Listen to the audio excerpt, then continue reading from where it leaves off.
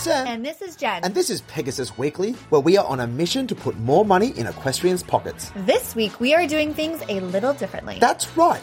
It's not every day that the Kentucky Derby runs, and so to celebrate this glorious event, we have chosen to dedicate all 3 stories this week to the race. And in doing so, explore 3 characters, the horse, the trainer, and the owner of this year's winner, Medina Spirit. So for our first story, we will look at Medina Spirit, its glorious underdog upbringing, and the business behind thoroughbred sales in the United States. For our second story, we introduce character number 2, horse trainer Bob Baffert. Where did he come from? How long has it taken him to build his legacy? And how much is his legacy worth? Spoiler alert, it's in the tens of millions. Today we dive deep into how a trainer makes money and turns local training into $1 million paydays. For our third and final story, we conclude this series with character 3, Medina Spirit's owner, Amar Zidane. We break down Mr. Zidane's background and how his work with racehorses and polo is part of a wider modernization plan for the Saudi Arabian economy. With that said, let's jump into our 3 stories and for 1 week only, our 3 characters.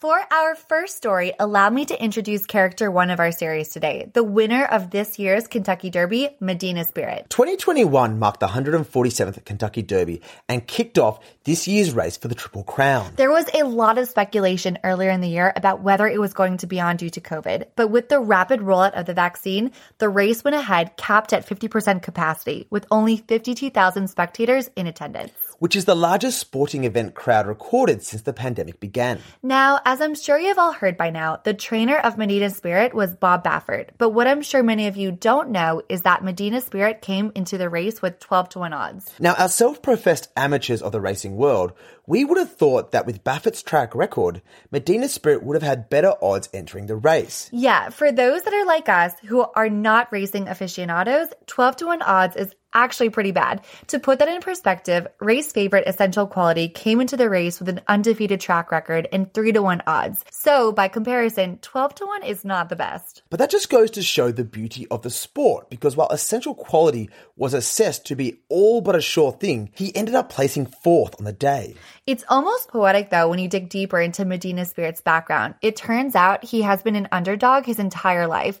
Foaled on April 5th, 2018, Medina's dam was at first unable to produce milk, so Medina's breeder, Gail Rice, had to use some colostrum that had been saved from another mare to feed him. As far as bloodlines go, Medina is descendant from Prontigo and Mongolian Chenga. Prontigo's sire was a leading sire in North America called Giant's Causeway, who was a multiple Group 1 winner in Europe nicknamed the Iron Horse, while Mongolian Chenga, on the other hand, is the foal of Brilliant Speed, who only won 1 of 6 starts. Now, Medina Spirit attracted very little attention when he was entered into the Ocala Breeders' Sale of January 2019. In fact, only just over 2 years ago, Medina Spirit was put up for auction at OBS for only $1,000. We say put up for auction, we should say had a minimum placed on him for $1,000, which means that the minimum they would take is $1,000 for a bid. To put that in perspective, these sales work exactly like house auctions, whereby you set a minimum bid you will accept.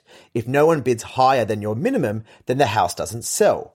Anything over your minimum means the house is officially sold and the seller makes that profit. So for the seller to set Medina Spirit's minimum at $1,000 is not a high vote of confidence. No, it's not. It means that if they got $1,000 for the horse, they would be happy. Yeah, they were essentially just trying to get the horse off their hands and cover the cost that it took for them to get the horse to OBS to then be sold in the first place. The buyer of Medina Spirit was Christy Whitman, who obviously saw something that the rest didn't. Jen and I have been to OBS and watched the sales with our own 2 eyes, and it's a very interesting and exciting affair. OBS, for those that don't know, stands for the Ocala Breeders' Sale, and it is the largest sale of racehorses in the world. A few times a year, people from all over the world fly into the small but mighty town of Ocala, Florida, to buy and sell young thoroughbreds. When we say fly in, we literally mean fly in. Right across the road from OBS is an airstrip where horses land and take off, as do billionaires and hundreds of millionaires that land their private jets just to buy a couple horses before piling back in their planes and jetting onto their next adventure. The facility itself is relatively unassuming. They have a large inside auditorium with a stage up front where the auctioneers sit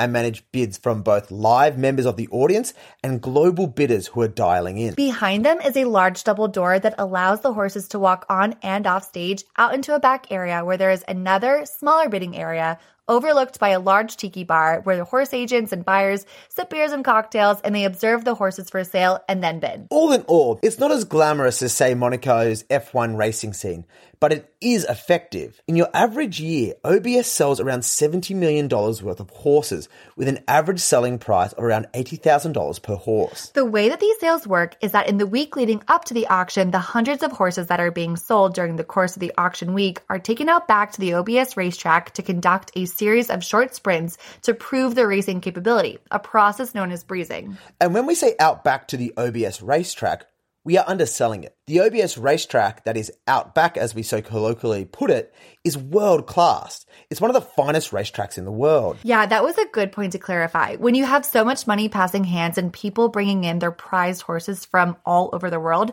you don't want to provide them with an average track to prove their horse's value. Absolutely not. So anyway, during the course of these sprint sessions, OBS officials record the horses' times and then combine these times with the horses' bloodlines and race history into a large book that looks like a Bible. That book is then distributed freely on auction day for all to read, discuss, and ultimately bid upon when the horses come out for auction. Now, you heard us say that Medina Spirit had a minimum of $1,000 set for his auction and that your average horse sells for around $80,000 at OBS. So when Medina Spirit was given a minimum of $1,000, it just goes to show how much the horse wasn't considered a strong candidate, even by its owners who knew it better than anyone else would. Well, almost everyone else. They didn't know better than Christy Whitman, it seems, who bought Medina Spirit for $1,000. Obviously, a very good eye for talent, Christy went on to sell Medina Spirit to Colt Bloodstock agent Gary Young for $35,000, who purchased him on behalf of Amar Zidane, the current owner who just this past Saturday won the Kentucky Derby with the scrappy young horse. Besides simply having a good eye for talent, Mr. Zidane supported the purchase from Christy because one of his friends, Usama Abu Ghazali, had owned Prontico and so was familiar with the bloodline. Mr. Zidane named the horse Medina after the capital of the Medina province of Saudi Arabia, which not only is the hometown of Mr. Zidane, but also the second holiest city in the Middle East after Mecca. So what's our takeaway, Jen? On Saturday, Medina Spirit, a Saudi-owned horse purchased initially for only $1,000 and a major underdog with the odds of 12-1, won the Kentucky Derby and proved that even the best in the business cannot spot a clear winner sometimes. And consequently, we are sure made some risky gamblers out there a lot of money. For our second story, we introduce character 2 from the Kentucky Derby, trainer Bob Baffert. Bob Baffert, as I'm sure you've all heard by now, just became the winningest trainer ever in Kentucky Derby history. 2021 marks Bob's 7th Derby win and perhaps more impressively, his 2nd in a row, having won the Derby last year with the horse Authentic. Bob's journey to the winningest trainer in Derby history has been a long one, but definitely an intentional one, it seems. From the very beginning, he intended to work in the racing horse industry and started out by attending and graduating from the University of Arizona's Racetrack Industry program with a Bachelor of Science degree. Upon graduation, he began training quarter horses and quickly developed a reputation as a trainer. By age 20, he was already being hired to run stables and train horses for successful horse owners.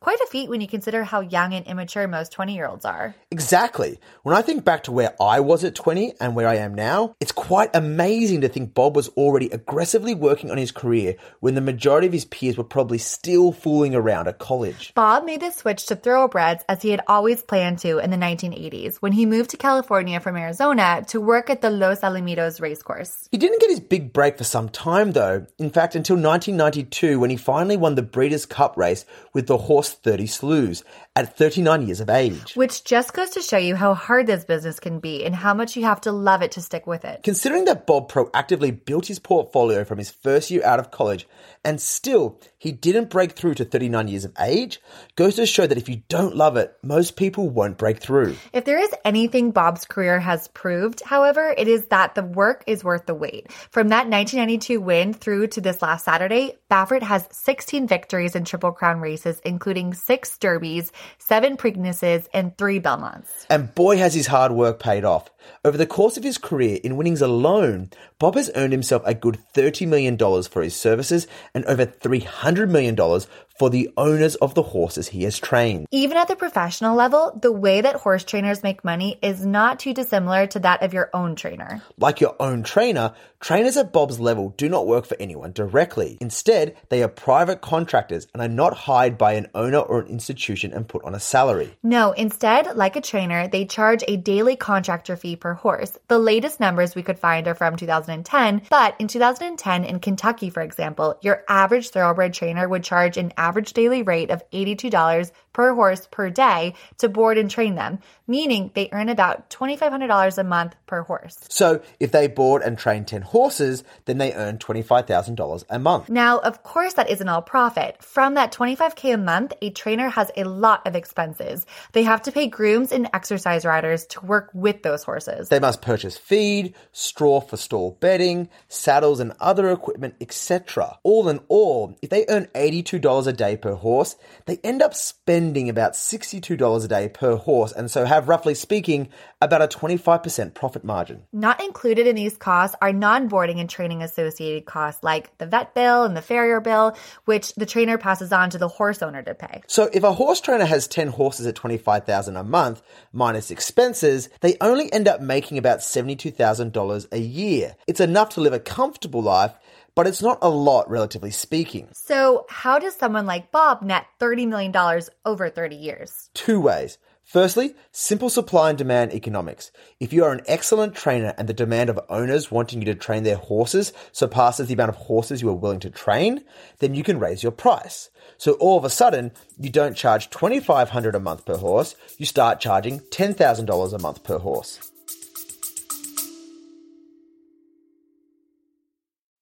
Hey, are you an equestrian event organizer looking to put on your next clinic or schooling show? Pegasus is about to release its new event management system, which is a modern platform that makes it easy to accept entry registrations, receive digital signatures for your event paperwork, as well as manage the logistics and scheduling of your event.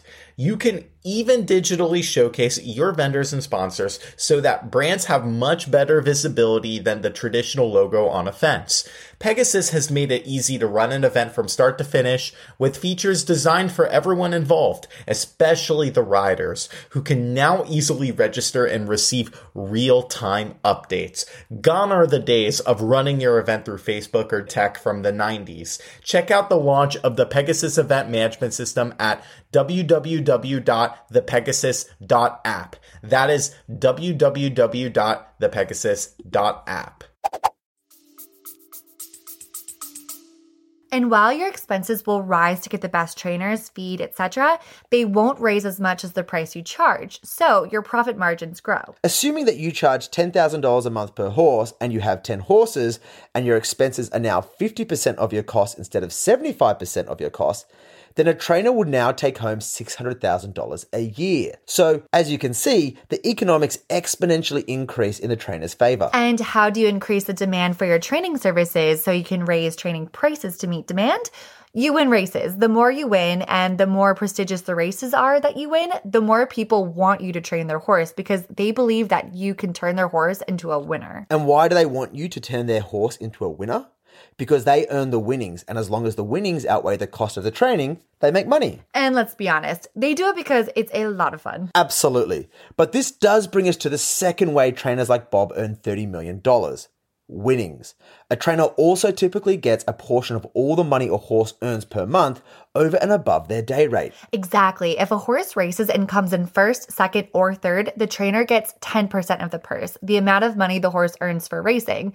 If a purse is, say, $30,000, the trainer gets $3,000 of that. So going back to our trainer with 10 horses who only takes home $6,000 a month or $70,000 a year, if one of their 10 horses wins a race each month equal to $3,000 in winning for the trainer, then they earn $9,000 a month, which bumps their annual salary up to $106,000 a year. And that's for a low reward race. Trainers like Bob qualify for races like the Kentucky Derby, whose prize purse is about $2 million for first place and $600K and $300K for second and third respectively, of which you can earn 10% if you win, which can equal a $180,000 one-off payday. And this all assumes that trainers like Bob haven't negotiated a larger percentage of the winnings. Yeah, if the demand for your training services gets to a point where you are turning down wealthy horse owners left and right, then yeah, you have what the business world refers to as leverage. Leverage you can use to negotiate the terms of your agreement, one of which may be that in order for you to take one person's horse into your program over another, you want 30% of the winnings rather than 10%. Which we are sure Bob does, because why wouldn't he? In fact, with a title like the winningest trainer in Derby history, he probably negotiates an even higher stake. So that is how Bob gets his net worth up to over $30 million. And that doesn't even include the fact that someone like Bob can turn a horse that earns $1.8 million in a race into a horse that will continue to sell millions and millions of dollars worth of sperm at stud when it retires from racing. So what's our takeaway here, Sam? Bob Baffert became the winningest trainer in Kentucky Derby history on Saturday when he won his 7th Derby, a track record that has netted him over $30 million in earnings over the last 30 years and most likely only going to earn him increasing amounts into the future. For our third and final story this week, we are looking at our third and final character, Medina Spirit's owner. This lesser-known man behind the winning horse is a fabulously wealthy Saudi businessman called Ammar Zadane, who by all accounts looks like a genuine supporter of the sport. After scrolling through his social media accounts, it is clear that Zadane is not a businessman who views horses and horse sports as a way to simply spend his money or make money. No, quite the opposite. Not just a passive investor, Mr. Zadane has pictures of himself playing polo with British royalty Prince William and Harry, as well as plentiful photos of him playing polo with many Middle East comrades back home. So he does walk the walk, and as a man in his late 40s or early 50s who, with the money that he has, could easily be doing literally anything, it's quite commendable that he still gets up on a horse and risks life and limb to enjoy the sports he loves so much. Mr. Zadane discovered his love for horses and polo in particular in the year 2000. A Saudi citizen, he grew up all over the world, having spent a lot of time living and educating himself in both the United States and the United Kingdom. Which we assume is how he came to love the sport and the role it plays in socializing and diplomacy. Polo is often referred to as the game of kings, which is apparent by the fact that it's a game often enjoyed by Princes William and Harry. And consequently, it is an event where people of power from all around the world congregate and connect in a casual, non-official manner, which creates the opportunity for both business and back office diplomacy to take place over a few drinks and a few chucks. This, we believe, is where Mr. Zadane's plans and his passion for horses collide. You see, Saudi Arabia is a very interesting country and an unlikely ally of the West. On the one hand, Saudi Arabia is one of, if not the most Islamic country in the Middle East. Its legal system is still greatly influenced by religious beliefs, with women still being very restricted in their daily routine and clothing. For example, it was only a few years ago that women were granted the legal right to get a driver's license and just simply drive. This intertwining of religion and law also results in a greater than average amount of what we in the United States would refer to as Islamic extremism. The Saudi government receives a decent amount of criticism from the international community for not doing more to rid itself of terrorist cells that use Saudi Arabia as a safe harbor from which to plan their attacks against the West. So how is it that on one hand, Saudi Arabia can be both a somewhat safe harbor for Islamic extremism and be winning the Kentucky Derby and celebrating live on American TV? The answer is money. Saudi Arabia has a lot of money. Saudi Arabia has been blessed with unfathomably large crude oil reserves, which it has spent the last 70 years mining and selling to the rest of the world for incredible riches. With all of us running cars on gasoline, powering our houses from electrical grids powered by crude oil, etc., the American government has been very careful not to damage their diplomatic relationship with Saudi Arabia over something comparatively small like terrorism in order to ensure it continues to have access to Saudi Arabia's oil reserves. But that is all changing. Yes, which hasn't been good for Saudi Arabia. No, it hasn't. With the climate change has come a slow but gradual increase in the investment by Western nations in green technologies and alternative power sources. Wind and solar power have finally hit a point that they are cheaper than crude oil to create and use, and technologies like Tesla have developed to be able to actually run off these power sources, cutting out the need for Saudi oil. On top of that, about 10 10 years ago, the United States began generating its own crude oil and actually became one of the largest producers of crude oil in all of the world. Which is all a really long way of saying that Saudi Arabia, whose entire economy has historically run on the sale of crude oil supplies, found itself scrambling for another way to make money. Yeah, about 10 years ago, the Saudi government, which is essentially just one very large extended family of kings and princes, decided they had to proactively and aggressively diversify their economy and begin generating new industries to make up for the drop in sales in crude oil. They came up with a plan called the 2030 Vision, which the government explains to be, and we are quoting here, a strategic framework to reduce Saudi Arabia's dependence on oil, diversify its economy, and develop public service sectors such as health, education, infrastructure, recreation, and tourism. You can see examples of this effort all over, not the least of which is Hollywood films, such as the movie that came out a few years ago with Tom Hanks called A Hologram for the King, which was designed to get the world to view Saudi Arabia as a tourist destination. Which brings us back to Mr. Zidane, polo, and the Kentucky Derby. One of the main efforts by the Saudi government and private business sector is to grow the tourism sector by bringing sports and entertainment to Saudi Arabia. Mr. Zidane founded both the Saudi Polo Federation and his own private Zidane Polo team and has partnered with the International Polo Federation and the Saudi Equestrian Federation in an effort to build momentum behind the sports and hopefully one day host some of the most illustrious and glamorous polo competitions in the world. Yeah, much like Monaco has done for the Formula One series, we suspect Saudi Arabia is positioning itself to be the polo destination of the next century. And with that will come the tourists who are attracted to the glitz and glamour. And in doing so, we'll see that Saudi Arabia is a beautiful country and hopefully return home and tell all of their friends that they must visit, and therefore kickstart a new generation of tourism in Saudi Arabia that will contribute a large amount of money to their economy. Mr. Zidane has all but confirmed this himself when asked in a 2019 interview what kind of plans are in place for the future of polo in the kingdom. To which he responded, big plans. Like anything in line with the 2030 vision, our aim is to develop world-class facilities and inspire the next generation of athletes to have a positive impact on our nation. We also aim to develop and host world-class events to attract high-profile professional polo players and the dignitaries who play on the global polo scene. We would, for example, love to see Prince William and Prince Harry play here one day. So, what's our takeaway, Jen? Saudi Arabia's 2030 plan requires the country to diversify its economy in order to secure a future for itself. And Mr. Zidane is leading the charge in kickstarting its tourism economy by investing heavily in both racehorses and polo as a means of legitimizing Saudi Arabia's place in the equine industry. And there's no better way to do that than winning the Kentucky Derby, which Mr. Zidane just did this past Saturday. Our industry news this week comes from the USEA, who recently partnered with Strides for Equality Equestrians, also known as SEE, to form the Ever So Sweet Scholarship. The scholarship, which is the first of its kind, provides a fully funded opportunity for riders from diverse backgrounds to train with upper-level riders. If you're not familiar with SEE, they're an awesome program who seeks to address the lack of racial and ethnic diversity in equestrian sports. So, a bit about the scholarship. Eddie Ramika, Sarah and Brian Murphy will provide biannual sponsored internships for riders to train with Sarah and Brian. Beginning this summer, scholarship recipients will receive funding to immerse themselves in a high-performance training program with them at Overlook Farm Equestrian Center in Berryville, Virginia for 3 months. And then in the winter, the scholarship will provide 2 months of training with Sarah and Brian in Florida. The scholarship will cover expenses for full board and training costs for the horse, several lessons per week, housing for the rider, a stipend to cover living expenses, competition fees, and coaching at competitions. Participants will learn to manage, care for, and compete horses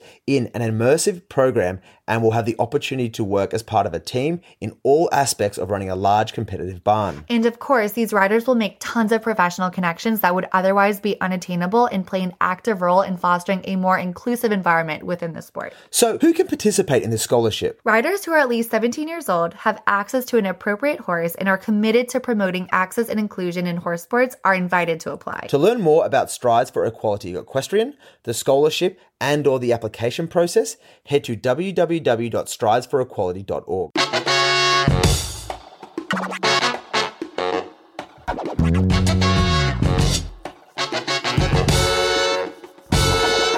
Alright, that's it from Pegasus HQ this week. We hope you enjoyed these 3 stories. A quick reminder that we grab these stories from the news page on the Pegasus platform each week.